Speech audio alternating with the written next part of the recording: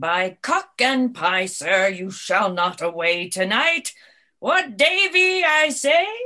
Oh, you must excuse me, Master Robert Shallow. I will not excuse you. You shall not be excused. Excuses shall not be admitted. There is no excuse shall serve. You shall not be excused. Why, Davy? Yes, sir. Davy. Let me see, Davy. Let me see. Oh, yea! Mary, William Cook, bid him come hither. Sir John, you shall not be excused. Marry, sir, thus those precepts cannot be served. And again, sir, shall we sow the headland with wheat? With red wheat, Davy. But for William Cook, are there no young pigeons? Yes, sir. Here is now the smith's note for shoeing and plough irons. Oh, let it be cast and paid. Oh, Sir John, you shall not be excused. Now, sir, a new link to the budget must needs be had. And, sir, do you mean to stop any of William's wages about the sack he lost at Hickley's fair? He shall answer it. Some pigeons, Davy, a couple of short-legged hens, a joint of mutton, and any pretty little tiny kickshaws. Tell William Cook. Doth the man of war stay all night, sir? Oh, yea, Davy, I will use him well. A friend in the court is better than a penny in purse. Use his men well, Davy, for they are arrant knaves and will backbite. No worse than they are backbitten, sir, for they have marvelous foul linen. Oh, well conceited, Davy. About thy business, Davy. I beseech you, sir, to countenance William Visor of Wancote against Clement Perks of the Hill. Well, there is many complaints, Davy, against that Visor. That Visor is an arrant knave, on my knowledge. I grant your worship that he is a knave, sir, but yet, God forbid, sir, but a knave should have some countenance at his friend's request. An honest man, sir, is able to speak for himself when a knave is not.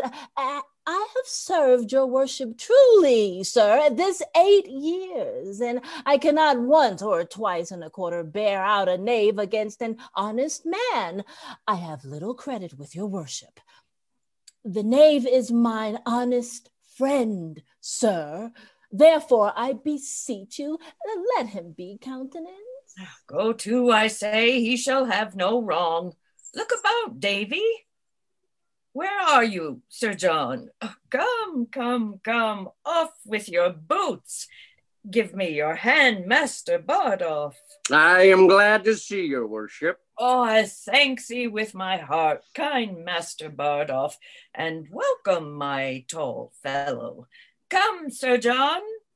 I'll follow you, good Master Robert Shallow. Bardolph, look to our horses. If I were sawed into quantities, I should make 4 dozen of such bearded hermit staves as Master Shallow. It is a wonderful thing to see the semblable coherence of his men's spirits and his. They, by observing him, do bear themselves like foolish justices. He, by conversing with them, is turned into a justice-like serving man. Their spirits are so married in conjunction with the participation of society that they flock together in consent like so many wild geese.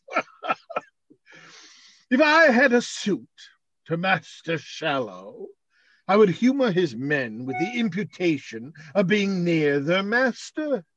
If to his men, I would curry with Master Shallow that no man could better command his servants. It is certain that either wise bearing or ignorant carriage is caught as men take diseases, one of another.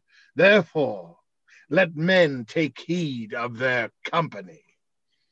I will devise matter enough out of this Shallow to keep Prince Harry in continual laughter and wearing out of 6 fashions, which is 4 terms or 2 actions, and shall laugh without intervaliums.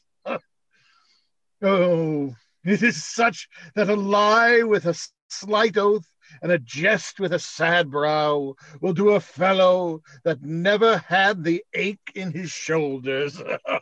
Oh, you shall see him laugh till his face be like a wet cloak ill laid up.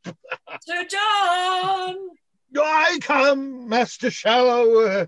I come, Master Shallow.